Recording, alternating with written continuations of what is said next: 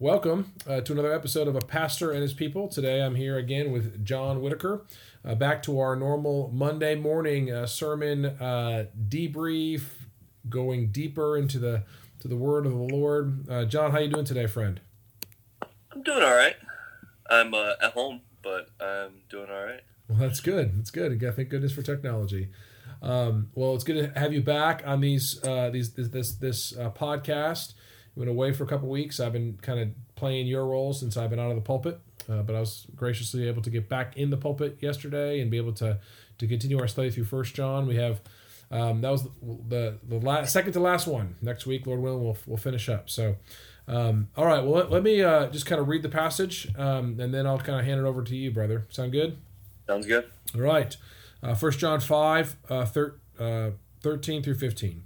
I write these things to you who believe in the name of the Son of God, that you may know that you have eternal life. And this is the confidence that we have toward him, that if we ask anything according to his will, he hears us. And if we know that he hears us in whatever we ask, we know that we have the request we have asked of him. So, for your first point, do you have confidence in life? You gave the test, and you kind of just summarized all of First John. Correct. Is there anything you felt like you didn't get to talk about with those tests in your summary of? Because he said, "I write these things," and so you're like, "Okay, here's the point. Here's what John's doing." Is there anything maybe you'd like to add or application that you didn't get to?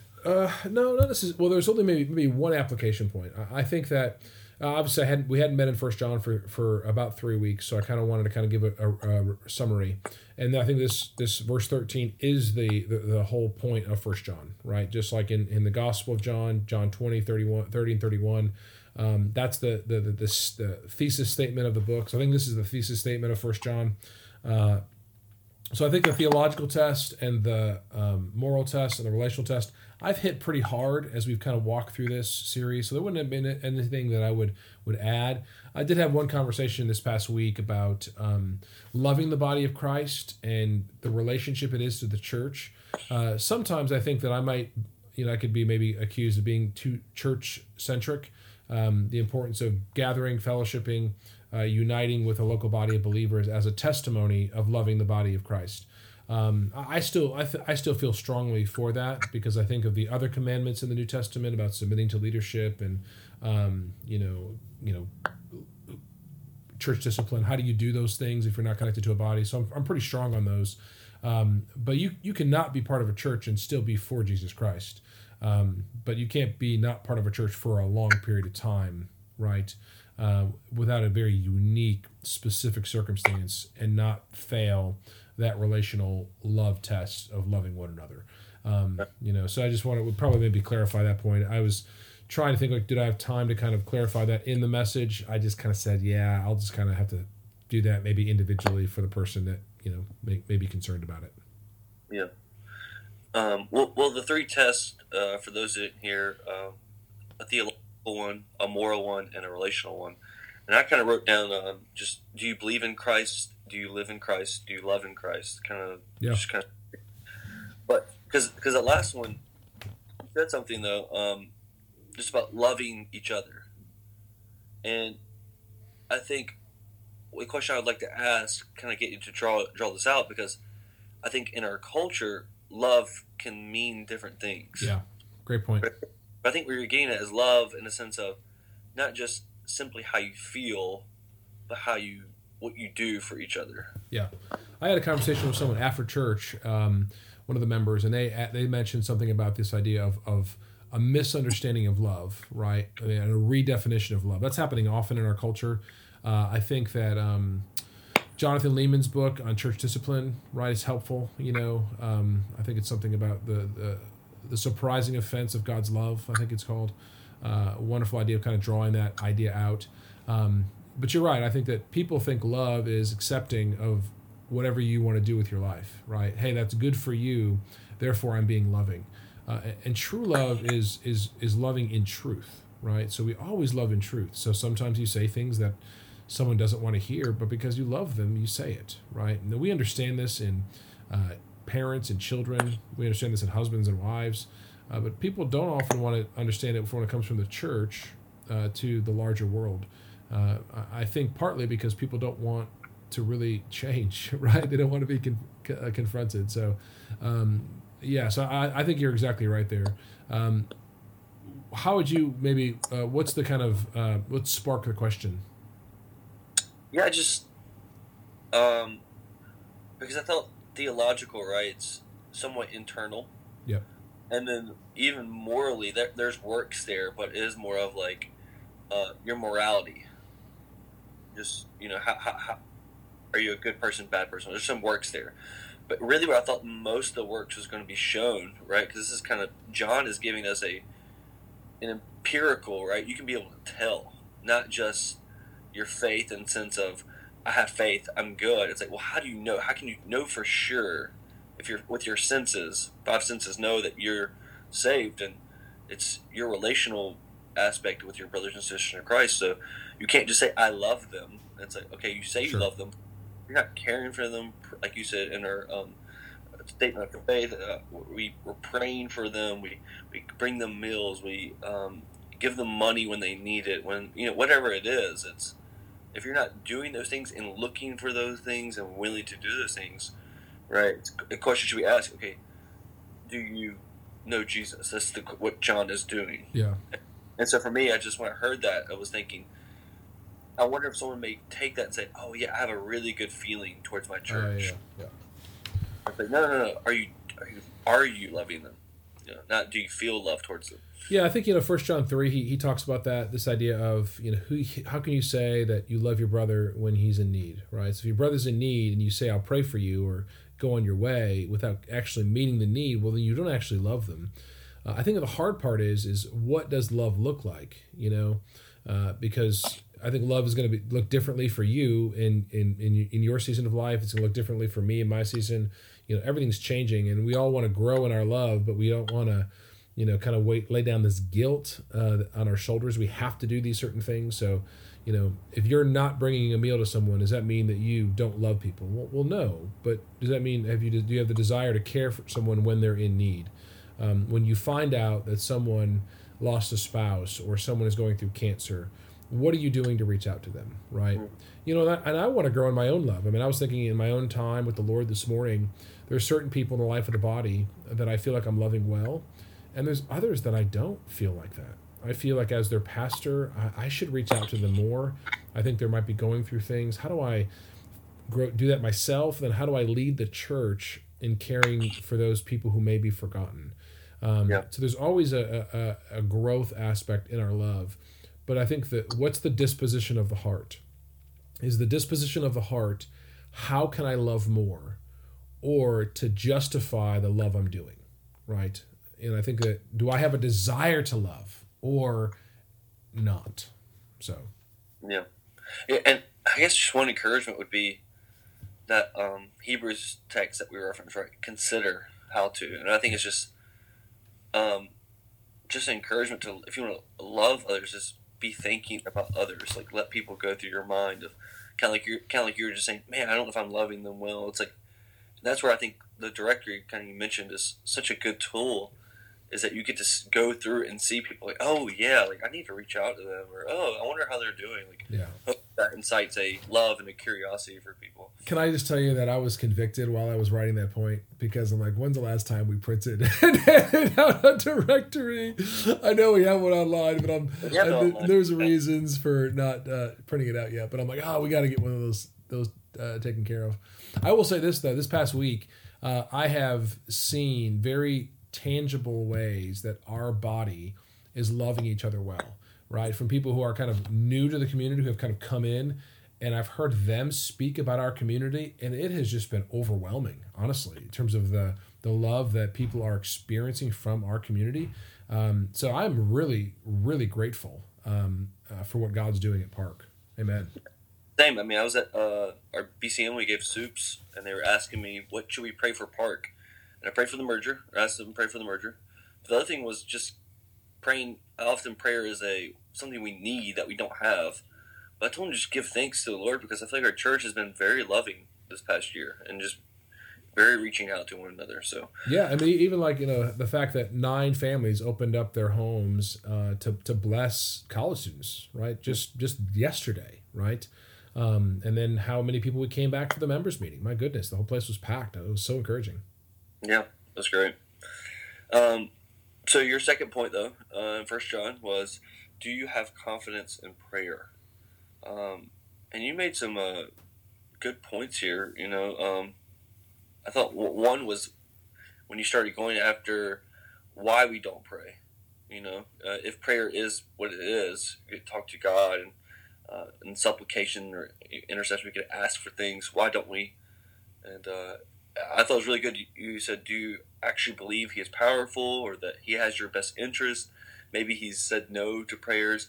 What maybe triggered your mind when you were going through those things? Yeah, so obviously you have this what God has done in the gospel. So maybe if you look at the way the text is kind of formatted, 13 is the gospel. This is you know that you have Christ, and if you have Christ, you have this relationship connection. I love the way you phrased it. If I could rewrite that section, I would probably just steal what you just said, right? Do we know Christ? Are we in Christ? Do we love in Christ? If you could maybe say that again. Do you have that written down?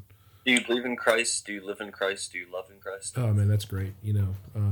That's a great mentality. So you have this idea of, okay, well, are we connected to Christ? And if we are connected relationally in Christ, well, then we should go to him in prayer, right?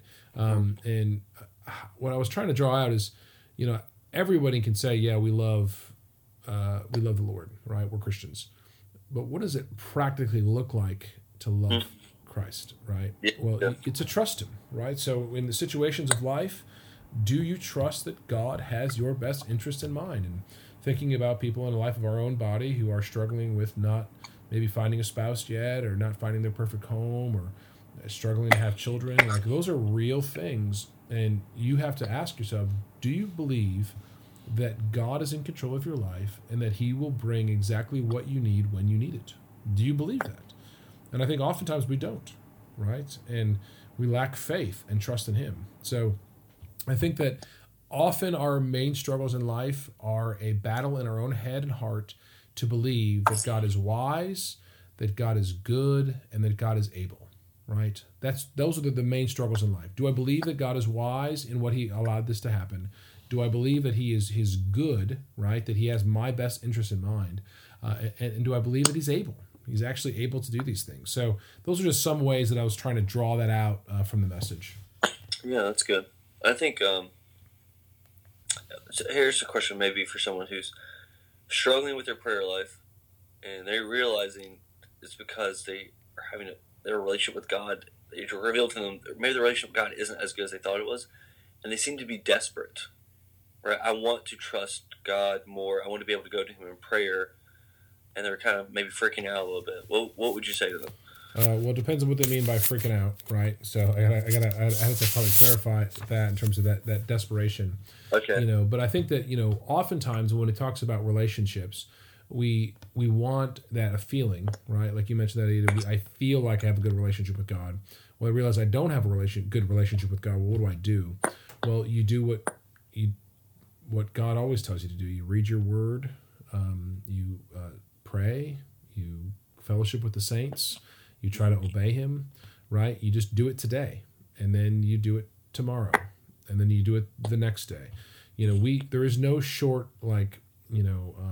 microwave Christianity where you can't just microwave a relationship. Like you can't you got to go take some work. Like if someone came to me and they've met for they've never talked to each other, and I started dating this girl. We went on one date, and I feel like our relationship's not very good. I'd say, okay, well, why don't you just take her on another date and ask questions and get to know her and learn and study her. Well, I think that the same thing for the Lord. Open his word, study, learn, go on that journey to really dig in that relationship with the Lord. But you actually have to pray. That's the thing. Everything in our society tells you not to pray, right? It wants to keep you really busy.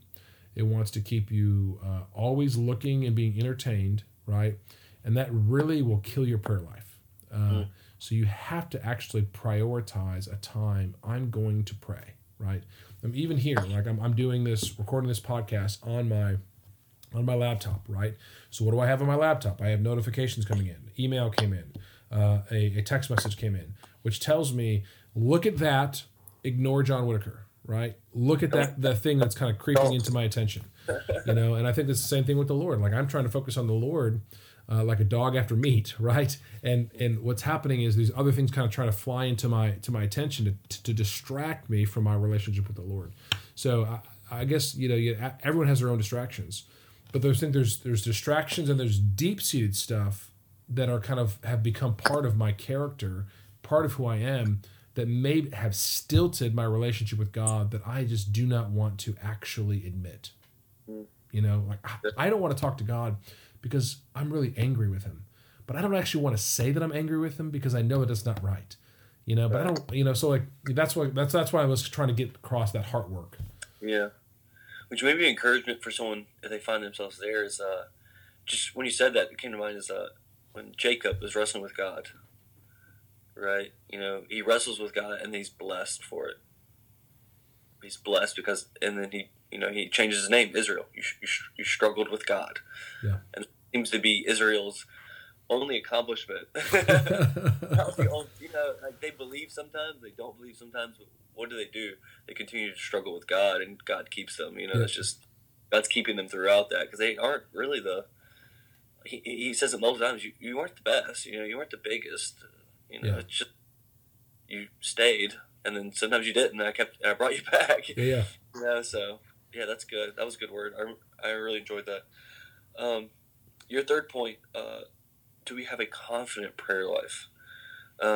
Is there something in the scripture that made you get that, or is that more of a pastoral application from the last one? Yeah, it was more of a pastoral application. I'm trying to connect the 2 points of prayer and life, right? So life, we have eternal life, connection with the Lord, relationally connected. Number 2, are we praying? My assumption is that we're not praying as we ought, right? So what do we do to help us pray more, right? So those are just a couple applications that I thought were helpful, both some individual and then some corporately. Yeah. Is there any of those that sticks out to you most? Man, I guess I was thinking about this point when I was preparing it. I'm like, okay, do I just go and like share all the different prayers in the New Testament? Like do I talk about praying the scriptures? And there's so much that someone could say on prayer. So I knew there was going to be towards the end of the message. So I'm like, okay, let me just kind of do some quick highlights here, right? Of here's some things that might help your prayer life, right? Some are directly related to the body, right? I think the first one is just praying the scriptures, meditating on how the scripture teaches on prayer, right?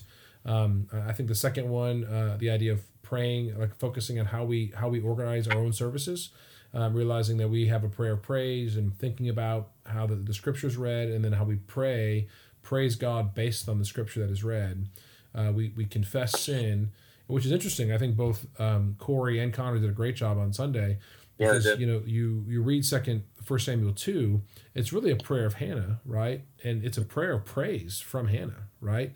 And they read that and they meditated on it and said, what do we need to confess based on this passage? And they said we need to confess our arrogance, confess our prayerlessness, confess that we don't always believe that God is powerful enough. They just kind of meditated on the passage and then confessed where we want to be, which is a great thing we do in Scripture. We have the assurance of pardon, we're forgiven, and then supplications. So I thought it was just a wonderful, kind of like, notice that every single week we're teaching you how to pray. Yeah. That was part of the idea. Maybe let's go through our service of prayer. You did that during your service, or during the sermon. Prayer of praise. What do you think I have to learn in that section? Well, I think that too often we are so concerned with ourselves and our issues, we don't just stop and praise God, right? So we praise Him for His character. We praise Him for His works. The Bible is all like replete with ideas of praising Him, right? Praise Him in song. Praise Him, for what He's done. I read this morning Psalm 105, right? Tell of His works. And what does it tell? It talks about how He went from Joseph to Moses and how He, redeemed Israel. And it's just, you're just praising Him, right? So I think that we can learn that life is really about praising God and thanking Him for who He is. That's good. Now, confession. Confession is that we're called to live a life of repentance. So we have to regularly confess our sins. And it's okay to not be okay. You know, we can confess our sins, and that's right and good when we do that. So not trying to hide from the Lord, but trying to honestly confess. You know, too often I think the Christian life is, in America at least, I mean, I can't speak from probably true for the rest of the world, but we don't want people to see any weakness in us. You know, we want people to look at us as the best, but to realize that we're weak sinners and fall is helpful to remind us of the hope of the gospel. Would you like to talk about the assurance of pardon? Yeah, I mean, I think what we've tried to do with the assurance of pardon, especially now having a different elder kind of doing the assurance of pardon, it's one way is that the elders can kind of shepherd the church each and every week, right? Especially with COVID, having two services, that an elder is in front of the church every week, providing that role of shepherding and teaching, reminding them of the gospel. And I think that's what the confession does. Confession realizes that we have need, and then the assurance of pardon, meaning we have forgiveness, right? I love that verse, blessed is he whose sins are forgiven, who iniquity is covered. Oh, what a wonderful word. I need that. I need that every single week. And you have the pastoral prayer, offertory prayer. Yeah, offertory prayers. There's a prayer of thanksgiving. We thank God for what he's given us, and it's a very brief prayer, right? We want to thank him for what he's given us, and then want to give back to him a portion of what we received, and asking him to continue to use our tithes and offerings.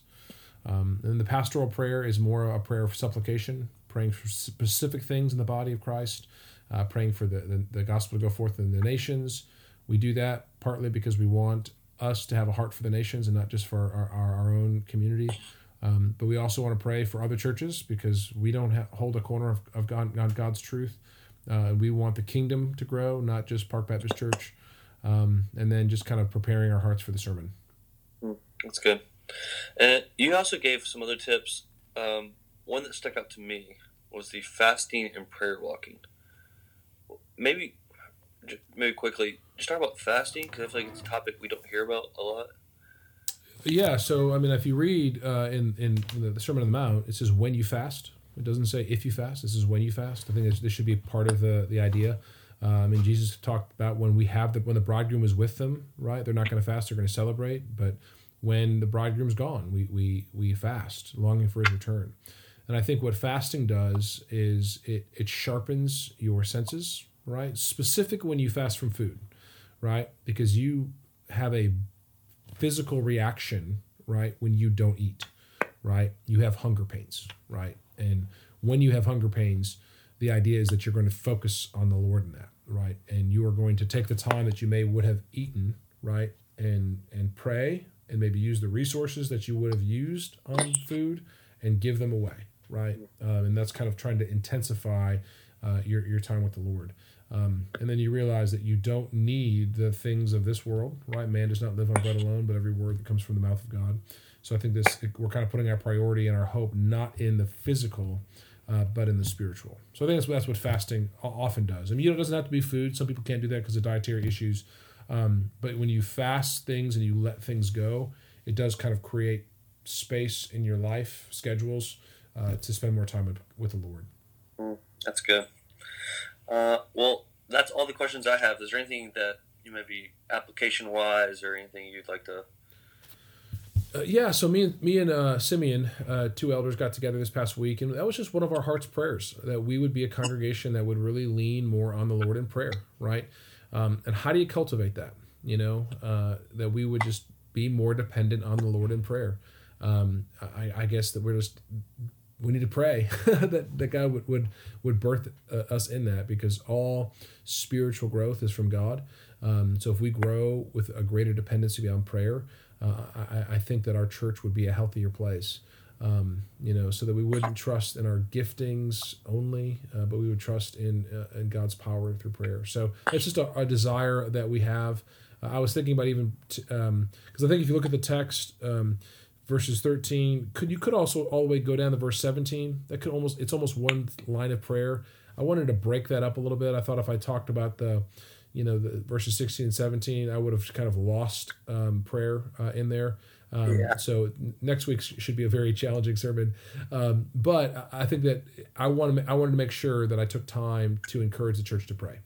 So that's good. Yeah, I had a question, or someone asked me after service about verse 16. So I was like, tune in next week. Same bat time, same bat channel. Well, why don't you close this out, friend? Well, Heavenly Father, we thank you for your kindness and your mercy, Lord, that you have shown towards us. And we're thankful, Lord, that your mercy is new every day. And we're thankful for Christ and his death and his resurrection, and that the veil was torn and that we can come to you in prayer. And Lord, I pray that you'd help us become more dependent on you, that you would help us, Lord, to see our need of prayer and what a gift it is that you have ordained us to pray, and that you use our prayers, that you hear our prayers because you love us and you're our Father. Help us, Lord, prick our hearts to have eyes that see our brothers and sisters and hearts that are wanting to pray for them, because that's what Christ came and prayed for us and died for us. Help us to lay down our lives as well. Pray this all in Jesus' name. Amen. Amen.